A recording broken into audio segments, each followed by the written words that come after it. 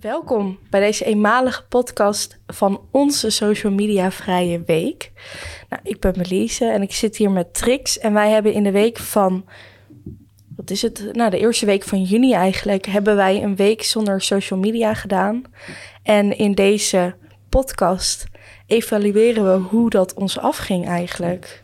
Ja, zeker. Een social media vrije week. Ja. Bij jou ging het wat beter af dan bij mij. Maar laten we eerst het hebben over hoe we op dit idee waren gekomen. Misschien, om dit te doen. Ja, dat is misschien wel een goeie. Ik denk dat het begon bij jou. Jij zei dat je misschien wel gewoon een keertje wilde stoppen en kijken hoe het ging. En ik had toevallig daarvoor, echt vlak daarvoor, een artikel gelezen over een publicatie van de Universiteit van Bad. En daarin stond eigenlijk dat 1 week stoppen met social media al heel erg goed was. Ja, dat geloof ik zeker weten. Ja, ik geloof dat ook wel. En toen was eigenlijk eerst het plan dat jij alleen zou stoppen. Ja. En dat ik jou zou volgen. Ja, ik riep dat inderdaad op kantoor van oké, ik ga denk ik gewoon even een weekje stoppen. Kijken wat dat voor een impact heeft. En dat was vooral omdat ik gewoon aan mezelf merkte dat ik heel doelloos op Instagram aan het scrollen was. En op Facebook niet zo erg, maar op TikTok heb ik het toen ook nog even een weekje gedaan. Nou, daar blijf je ook maar op scrollen. En ook dat mij iets triggerde. Ik stond voor de klas en iemand die had 11 uur zat hij op TikTok. Dat ik dacht, wow, is dat zo verslavend dan? En wat zou het dan met je doen als je gewoon even stopt er helemaal mee? Krijg je daar ook afkikverschijnselen van, net zoals met stoppen met roken of wat dan ook. En dat was wel een ervaring. Ja, want het begon eigenlijk eerst met een week dat we bij gingen houden hoeveel we op ons telefoon zaten. En dat was bij jou, ik had 3 uur, dat weet ik wel nog, die week daarvoor. Dus niet per se superveel. Maar ik had wel ook gezien dat ik de zondag daarvoor 11 uur op mijn telefoon had gezeten. Dus het is niet alsof ik heel veel beter ben. Maar ik had toevallig die week maar 3 uur gemiddeld op mijn telefoon gezeten. Hoe zat dat bij jou? Weet jij dat nog? Ja, ik zat wel rond de 6, 7 uur wel op mijn telefoon. Verschilt wel van ook productiviteit, wat hij dan heel mooi aangeeft met mail en toch ook werkdingen wat je erbij in moet houden.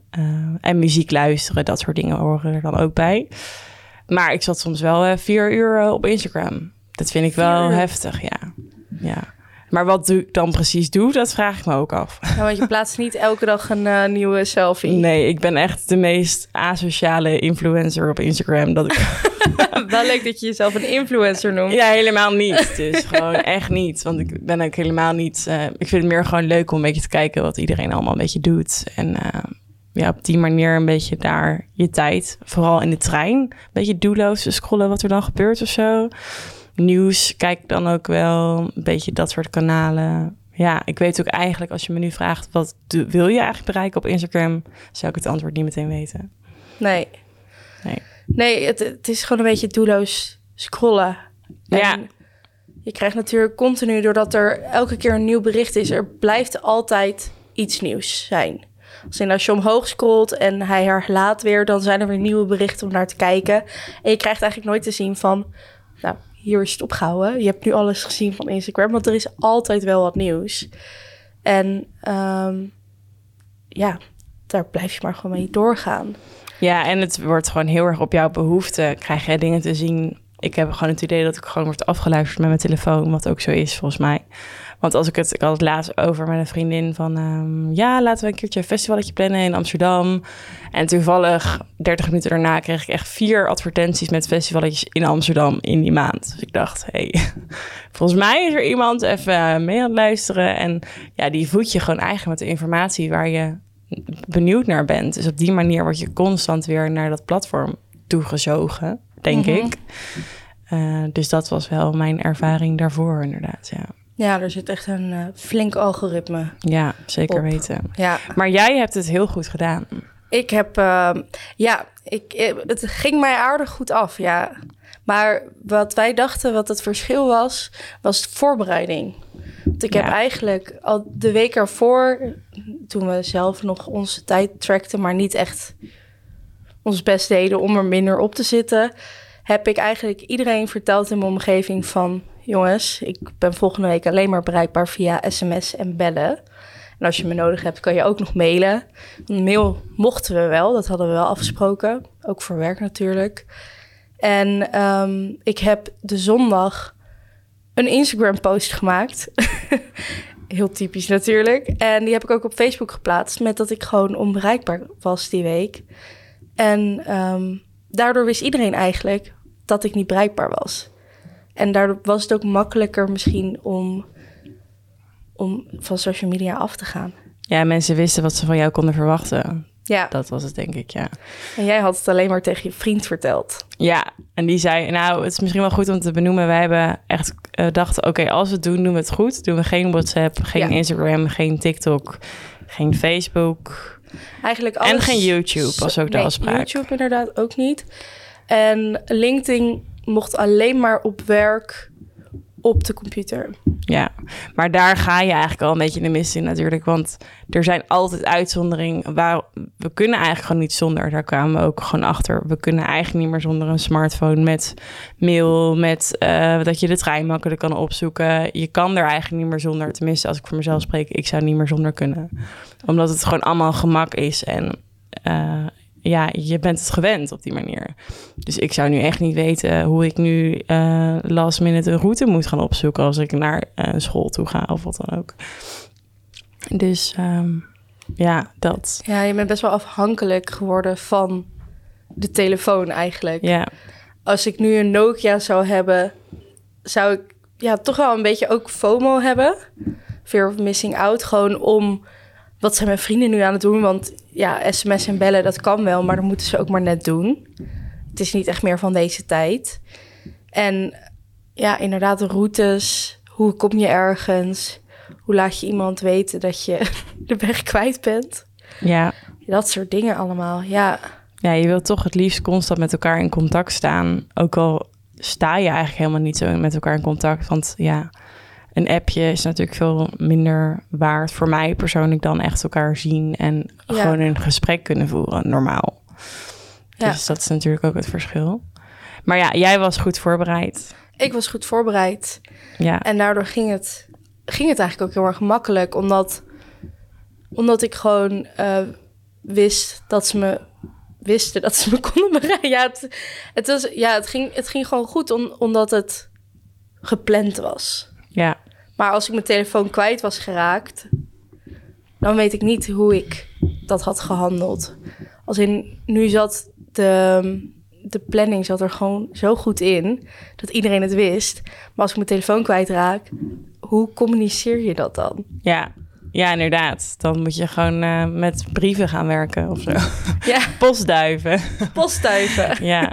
Maar wat vond jij de positieve dingen ervan dat je eigenlijk helemaal lekker offline was? Ja, wat ik heel fijn vond was rust, denk ik. Je krijgt toch best wel veel prikkels binnen van je telefoon. Ook vooral omdat het vaak in rood is en je aandacht wordt er echt heel erg naartoe getrokken. En ik krijg altijd pushmeldingen binnen. Mm. Er gebeurt bijna niet dat ik geen pushmelding op mijn telefoon heb. Dus dat was er even niet. En het was wel rustig of zo.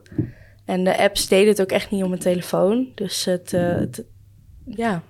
was lekker rustig. En heb jij nu wel weer je pushmeldingen aanstaan? Ja. Ja, ik ben toch wel weer teruggegaan. En waarom? Ja, ik denk toch wel dat stukje FOMO. Dat ik toch bang ben dat ik iets mis. Hoe chill ik het ook vond dat het er even niet was. Maar het was wel toen die zondag om 12 uur 's nachts dat ik mijn telefoon erbij pakte. Ja. Dat ik was van, joh, het is nu voorbij de week. Ik ga nu even een half uurtje kijken wat ik nou allemaal gemist heb. En was het ook echt een half uurtje of was dat langer? Ja, het was wel een half uurtje. Het was toevallig ook dat er 2 vriendinnen bij mij op logeren waren. Dus ik vond het ook niet aardig om dan een uur opeens op mijn telefoon te zitten.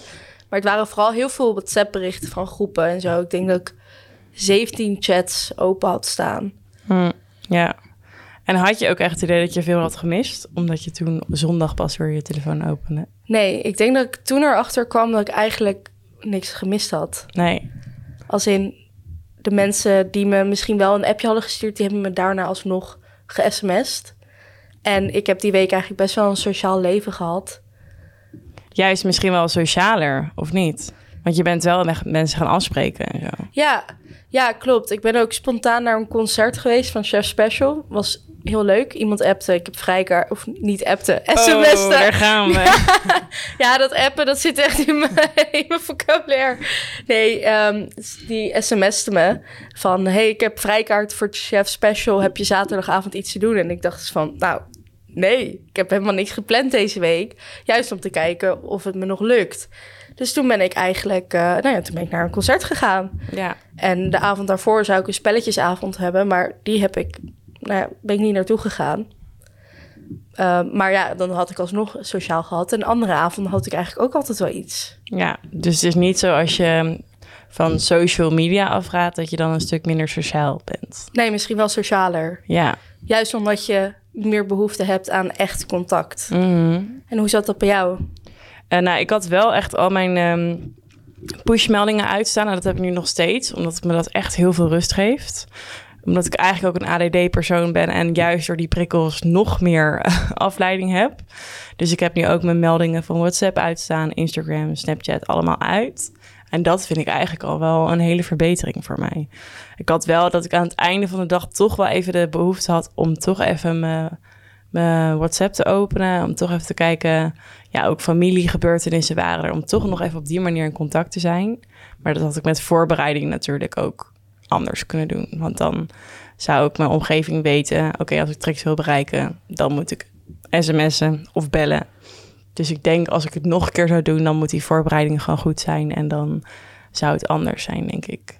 Ja, maar toch wel ook omdat ik dan een werktelefoon... en een eigen telefoon heb... en dan werktelefoon ben je wel weer aan het WhatsAppen... en je eigen telefoon niet... en toch kon mijn hersenhelft dat niet aan. Ja. Hey, jij had het echt voornamelijk heel erg moeilijk met WhatsApp. Ja.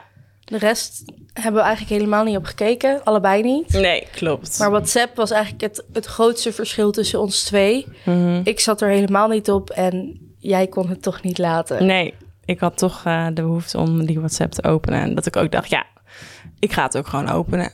Punt. Ja, ik ga er gewoon voor. Dus dat was... Ja. Maar dat is ook echt een deel voorbereid. Maar daar hadden we het ook over met andere collega's natuurlijk. Die zeiden van ja, WhatsApp is echt onmogelijk. Waarom trek je dat erbij? Want dan moet je ook sms. Dus waar trek je de lijn? Dat is natuurlijk ook iets met social media. Ja, klopt. Het is waar trek je de lijn? Maar ik denk juist dat we ook WhatsApp erbij hebben gedaan om de uitdaging wat groter te maken. Ja. Omdat Instagram, als je het niet hebt, dan mis je het denk ik ook niet echt. Nee, zeker niet. Nee, ik denk dat Instagram juist een soort van energieslurper is... waar je gewoon uit een boek zou je veel meer nuttige informatie kunnen halen... dan Instagram die alles voor je voorkoudt, letterlijk. Ja. Terwijl dat wel heel makkelijk en een soort van easy is... om gewoon even daarin te verdwalen... omdat het gewoon allemaal op jouw vrienden zitten daarin... jouw hele bubbel zit daarin. Dus je krijgt gewoon letterlijk wat je wil zien. En dat is natuurlijk heel relaxed. En daarin worden we volgens mij ook heel lui, denk ik. Ja, en het fijne, wat ik fijn vind van Instagram... ik heb hier hele discussies met mijn ouders over gehad. Voor mij is Instagram ook een soort online plakboek. Ja. Van alle foto's die ik gewoon leuk vind van mezelf... die staan allemaal op Instagram, omdat ik daar trots op ben. Mm-hmm. En er zal nooit een foto staan waar ik niet trots op zou zijn. Dus het is natuurlijk niet echt een reëel beeld. Maar het is niet slecht, per se. Het algoritme is wel slecht. Ja. Maar het hele online fotoboek-idee vind ik eigenlijk niet zo slecht bedacht. Nee, zeker niet. En dat is ook in de jaren veranderd natuurlijk. Hè? Want vroeger was het ook echt alleen maar om foto's te plaatsen en van elkaar te zien. Ja. En dat lijkt me ook juist heel leuk om op die manier terug te scrollen naar 2017. Dat je denkt, oh ja, dat was toen met die vrienden op dat feestje. Dus dat is ook alleen maar heel leuk. Alleen nu wordt het natuurlijk ook voor andere doeleinden gebruikt. En wat je ook bij jongeren merkt, dat er gewoon een soort van ideaalbeeld wordt geschetst. En ik denk dat wij daar misschien, ik weet niet hoe jij dat ervaart. Ik heb daar iets minder last van het ideaalbeeld. Heb jij daar last van? Ja, ik denk dat ik daar nooit echt bij stil heb gestaan. Ik was ook sowieso... mijn eerste smartphone was toen ik 16 was. Dus ik was sowieso al wat later met alles. Dus mijn puberteit ben ik echt totaal niet bezig geweest met het perfecte plaatje. Dus ik heb daar niet zoveel problemen mee gehad. Maar ik kan me wel voorstellen dat jongeren die echt opgroeien met smartphones... en dat echt al vanaf jonge leeftijd hebben... en je dan naar Instagram kijkt en naar alle perfecte plaatjes... dat je dan echt wel kan twijfelen aan jezelf. Ja, het is inderdaad ook waar je mee opgevoed bent. Ik denk dat wij zijn alle 2 23. Ja. Dus wij zijn daar misschien net iets... te oud voor. Ja, oud, 23, valt wel mee. Maar ja, ik denk dat de jongeren van nu rond de 12, 14, 13, 14... daar echt al volop in zitten. Ja, en je ziet het ook op school. Meisjes die kleden zich heel, mooi eigenlijk. Terwijl ik nog wel eens in een joggingbroek naar school ging... want het boeide me helemaal niet. Ja. En leeftijd inschatten vind ik nu ook veel moeilijker. Ja, want ik klopt. zie hier meisjes van 12, 13 met neppimpers, nepnagels, vol in de make-up, crop tops. Nou ja, ik liep er zo niet bij toen ik 12 was. Het was, nee, echt absoluut niet. Ik was er ook totaal niet mee bezig. Nee. Met hoe anderen mij zagen, make-up, helemaal vol goede kleding aan, de nieuwste Nikes. Ik was er helemaal niet mee bezig. Ja. Maar ja, er worden elke dag nu foto's gemaakt. Ja, ook ongevraagd natuurlijk. Je wordt altijd wordt je op een moment vastgelegd. En ja, daar kan je dan maar beter goed op voorbereid zijn, denk ik. Tenminste, zo zien volgens mij ook jongeren dat. Ik denk het wel, ja. Maar ja, we kunnen natuurlijk niet voor de hele groep jongeren praten. Nee, zeker niet. Maar wat ik afgelopen vrijdag ook stond ik voor een klas. Toen was dat ook heel erg het geval. Dat er constant echt een tablet al in de klas hadden. En die ook de ouders moesten aanschaffen voor hun kinderen. En die gingen ook weer mee naar huis. Nou, het was constant die tablet met Instagram, Snapchat, TikTok. Constant werd er wel iets gefilmd. Dus zoveel prikkels voor die leerlingen. Ja, krijgen ze dan nog maar aan een workshop. Nee. Dus ja, schermtijd. Het is een detox is denk ik wel een goede manier om even in te laten zien wat je wel echt nodig hebt en wat je eigenlijk helemaal niet nodig hebt. Ja, maar over schermtijd gesproken. We hebben ook onze schermtijd bekeken in de week dat we geen social media gebruikten. En die van mij is 2 uur naar beneden gegaan. Ja. En die van jou? Die van mij is ook 2 uur naar beneden gegaan. Ja? Ja, dus uiteindelijk wel dat Instagram en Snapchat. Ja, ik kreeg wel de reactie van vrienden van... ja, je reageert helemaal niet meer op Snapchat... en nu is onze streak voorbij. Oh, de streak. Ja, dus de streak is hoe vaak je dan een foto naar elkaar hebt gestuurd. En dat was bij sommigen dan 100 of zo... en nu was hij dan over. Ja, dat vonden sommigen heel erg jammer. En dat ik dacht, nou... wat is het eigenlijk? Ja. Dat je elke dag een foto naar elkaar stuurt. Maar waarom? En wat voor foto's? Ja, het zijn ook een beetje van die doelloze foto's. Van ik ben nu hier en ik doe nu dat. En ik ga nu sporten. En ja. Ja, ik weet nog van vroeger dat ik dan op Snapchat... als ik dan een streak met iemand had... gewoon omdat ik toevallig een paar dagen achter elkaar Snapchat gebruikte. Ik gebruik het eigenlijk vrijwel nooit. Dan kreeg ik af en toe van diegene ook een foto... waarin alleen het woord streak stond. Ja. En dat sloeg ook helemaal nergens op... want het was dus alleen een foto om de streak vol te houden. Ja. Maar ik ging er wel in mee, want ik ging daarna... ook weer een foto terugsturen met alleen het woord streak. Ja. Dus het is dan ook een soort van... je blijft er toch in meegaan... totdat ik op een gegeven moment dacht van... waarom doen we je beïnvloedt elkaar daar ook op een bepaalde manier in. Hè? Het is wel heel bijzonder hoe dat een soort van erin sluipt. Dat het dan normaal is om maar elke dag... foto's te sturen naar je beste vrienden. Omdat je anders geen beste vriend meer bent op Snapchat. Ja, terwijl eigenlijk beste vrienden zijn in het echt is veel belangrijker. Ja, zeker weten, ja, ik hoop dat... Ik zie daar zelf nog wel heel erg de waarde van in. Maar ik hoop ook dat de jongere generatie ook van echt contact nog de waarde ervan inziet. Ja, TMI heeft dus wel ooit een keer een onderzoekje gedaan op scholen met vragenlijsten. Mm-hmm. En daar kwam volgens mij naar voren dat kinderen eigenlijk niet meer graag afspreken. Liever online dan in het echt. Ja, Ik weet niet of dat nu nog steeds zo is, maar ze zijn zo gewend om met elkaar ook via bijvoorbeeld gaming te praten. Ja, klopt, zeker. Online te chatten, Snapchat chatten. Ja. Dat normaal contact is voor hun eigenlijk online. Ja, het is natuurlijk ook een soort van veiligheid. Hè? Er zit een scherm tussen, dus je gaat niet meteen direct met elkaar de confrontatie aan. Ja. Het is ook een beetje een soort van onzekerheid. Dat je op Snapchat er altijd nog een filtertje overheen kan gooien. In plaats van dat je nu mijn puis ziet op mijn kin. En anders zou ik die weg kunnen vegen met de filter. Dat is natuurlijk ook anders. Dus het is letterlijk een soort van beschermingslaagje wat er bijvoorbeeld met Snapchat overheen zit. Ja, maar het is zo belangrijk dat sociale contact in het echt is. Ja, zeker. Je haalt daar zoveel meer waardering uit. Ja, want dan pas kan je ook echt meer emotioneel een band opbouwen, denk ik. Maar aan de andere kant hoor ik ook wel mensen die al, al 2 jaar online tegen elkaar praten en al een soort van relatie hebben, maar elkaar nog nooit hebben gezien. Dat ik denk, wow, ik ben echt heel benieuwd hoe dat dan gaat. Ja. Ja. Dus dan echt online de connectie met elkaar vinden. En dat is heel fijn. Maar is dan in het echt, is die connectie dan ook zo? Ja, ik denk dat daar zoveel meer bij speelt. Want als je online een connectie met elkaar hebt, dan heb je bijvoorbeeld elkaars stem nog niet gehoord. Ja, kan wel, hè? Ja, je kan natuurlijk wel bellen of iets. Maar gewoon hoe iemands lichaamstaal is, hoe iemands stem is. Dat is ook heel erg belangrijk voor contact. Ja, zeker. Ja, echt dat menselijke aspect natuurlijk. En ja, ook niet alleen maar dat ideaalbeeld en het perfecte plaatje. Want wat je deelt online, daar kies je natuurlijk wel zelf deels voor. En als wij nu een gesprek hebben, dan kan ik niet dingen achteraf gaan verwijderen of denken, oh, ik heb dat toch niet gezegd of wat dan ook. Nee, precies. Dus want dingen zeg je en ze zijn dan gezegd. Ja. Of ze onthouden zijn, is weer een ander ding. Ja. En je ziet, als ik nu iets zeg tegen jou, dan zie ik hoe het bij jou aankomt. Of tenminste, dat kan je dan beter inschatten dan op een scherm.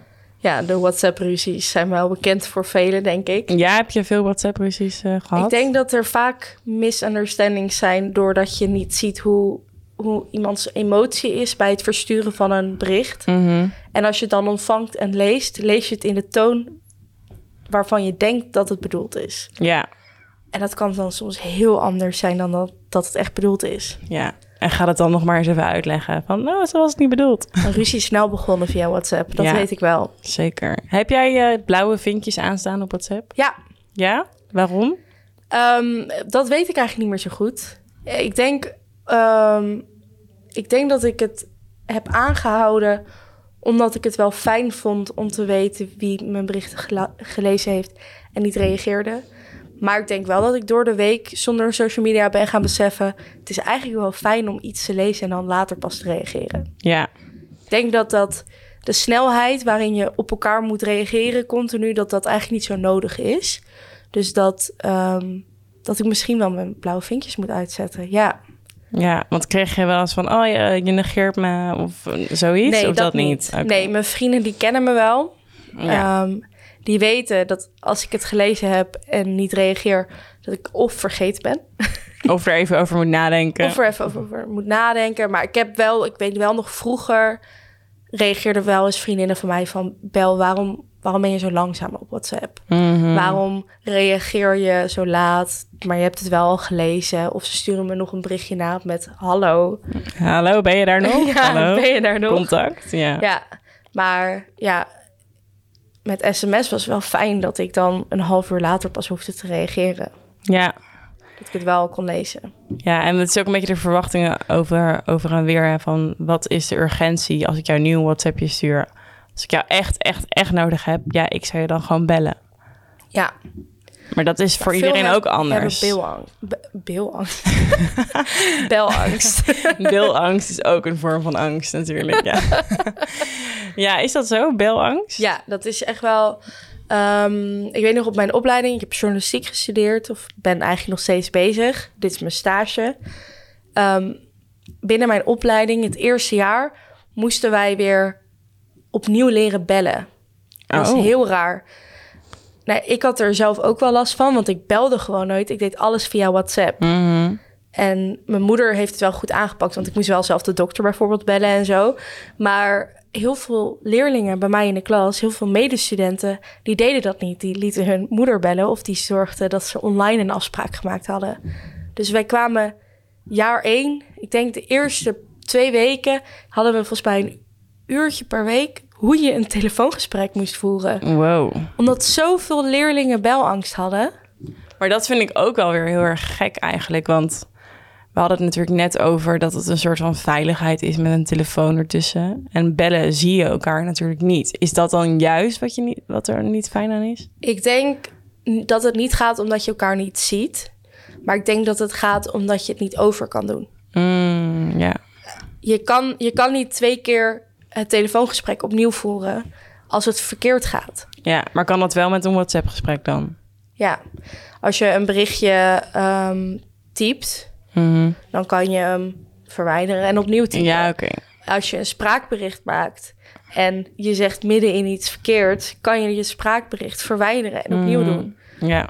En bellen, dat is gewoon direct. Ja, dus het is meer het momentopname dat het meteen goed moet gaan. Ja.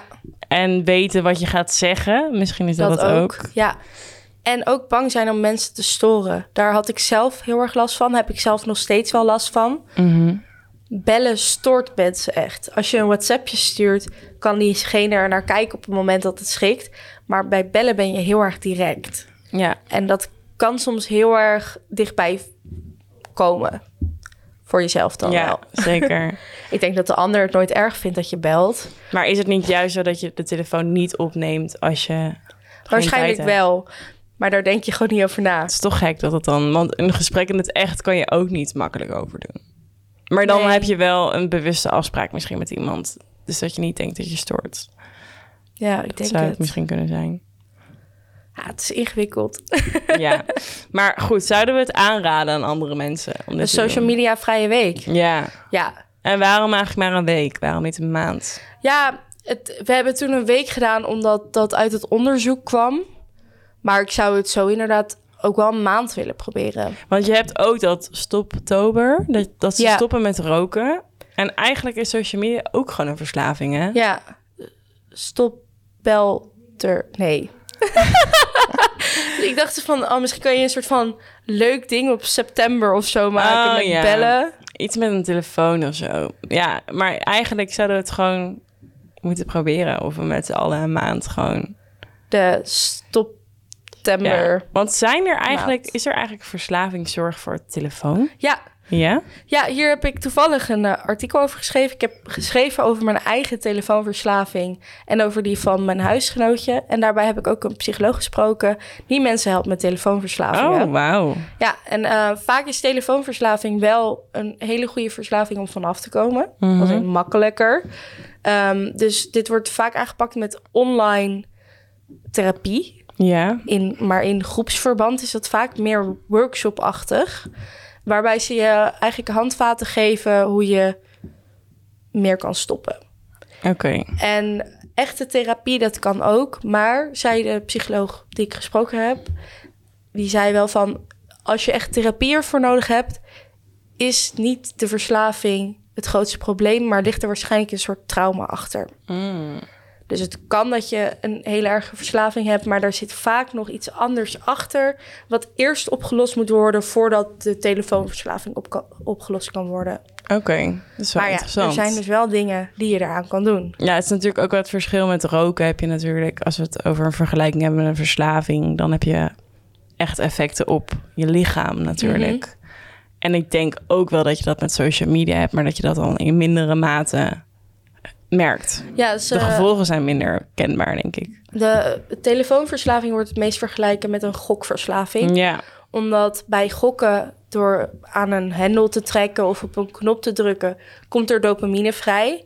En dat gebeurt eigenlijk ook bij social media. Ja, precies. Eigenlijk hetzelfde effect als het gokken. Elke keer dat je naar beneden swipet en er nieuwe berichten binnenstromen, komt er dopamine vrij. Dus je trekt eigenlijk aan een gokhendel. Ja.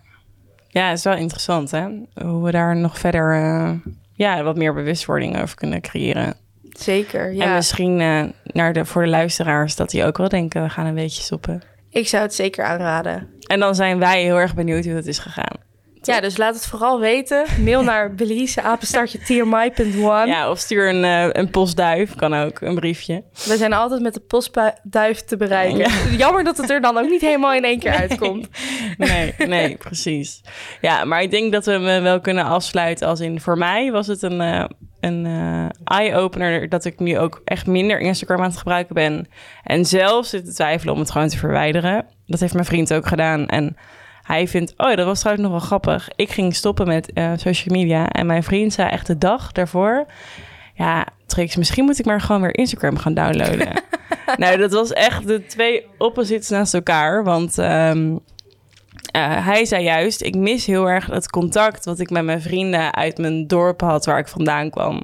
Omdat ik gewoon toen heel makkelijk op een berichtje kon aanhaken van... Hey, ben je nu daar? Hoe is het met jou? En nu weet ik eigenlijk helemaal niet waar iedereen mee bezig is. Dus hij mist gewoon een beetje het leven van zijn vrienden uit zijn dorp. Terwijl je er ook gewoon heen kan gaan. Maar die drempel is voor hem te groot. Dus dat was eigenlijk wel een heel grappig contrast... dat hij juist zei van... Ja, misschien moet ik het maar gewoon weer nemen... En toen zei ik van ik ga er nu net juist mee stoppen. Dus uiteindelijk is het ook heel erg aan jezelf. Van oké, als je dat besluit maakt om ermee te stoppen...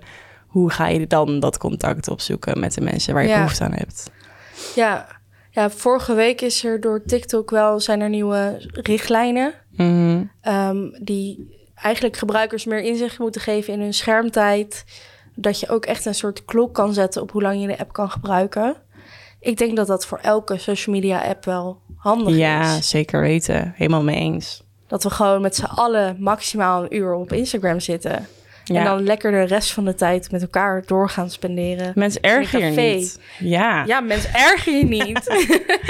Gewoon lekker een spelletje, ja. Een spelletje, een boek. Ja, ik mis het wel af en toe gewoon. Terwijl je dat zelf ook in de hand hebt natuurlijk. Maar je pakt er veel sneller je telefoon bij dan een boek. Tenminste, ik. Ja, ik lees nog wel veel. Ik ben altijd een lezer geweest. Ja. Maar ik lees wel veel op mijn telefoon. Ja, dat is ook weer... en de krant lezen we ook niet meer, hè? Alles is gewoon online. Alles is online. Het is ook wel weer... het had ook wel weer wat voor die krant in de ochtend, vond ik. Mijn ouders lezen dat nog wel steeds. Jouw ouders? Mijn ouders hebben nooit de krant gelezen. Oh, ja. Ik vind dat toch ook wel weer iets hebben. Gewoon echt een krant op papier. Ochtend, kopje koffie, krantje erbij. Ja, en zo de dag opstarten. Maar ja, die tijd is voorbij. Nou, misschien iets om weer mee te starten. Ja, misschien wordt dat de volgende uitdaging. De krant erbij te pakken. Ja, precies. Ja. Nou ja, ik denk dat we wel kunnen stellen dat het wel een eye-opener is. Dat je eigenlijk helemaal niet zoveel input nodig hebt vanuit een online platform. Maar dat je zelf ook dat contact juist kan opzoeken. Door te bellen of te sms'en of gewoon bij elkaar langs gaan. Ja, waarom moeten we altijd aankondigen dat we komen? Ja, denk ik ook. Ja. Laten we gewoon wat meer openstaan voor echt contact. Ja, en ook spontane momenten, want daar hou ik sowieso van. Gewoon op het laatste moment denken, oh, zullen we hierheen gaan? Ja, top, ik ga mee. In plaats van te zeggen, hey, kan jij volgende week of volgende maand, kunnen we dan iets afspreken? Ja, van 2:30 tot 5:30. Ja, precies. Plan het alles even in mijn agenda in, weet je wel, zo. Ja. Nee, laten we het gewoon lekker fysiek houden en contact opzoeken, denk ik. Dan was dit de podcast. De eenmalige podcast. Want dit gaan we denk ik niet meer doen. Nou ja, misschien kunnen we wel een heel groot... Dat we gewoon elke keer iets nieuws uitproberen. Ja, een soort experimentenachtig iets. Ja. Nou, wie weet wordt dit een wekelijkse podcast. Dat gaan we zien hoe dit uitpakt. Maar bedankt voor het luisteren. En ja, we wensen je veel succes met je misschien wel detoxvrije social media week. We raden het in ieder geval aan. Zeker weten. Doeg. Doei doei.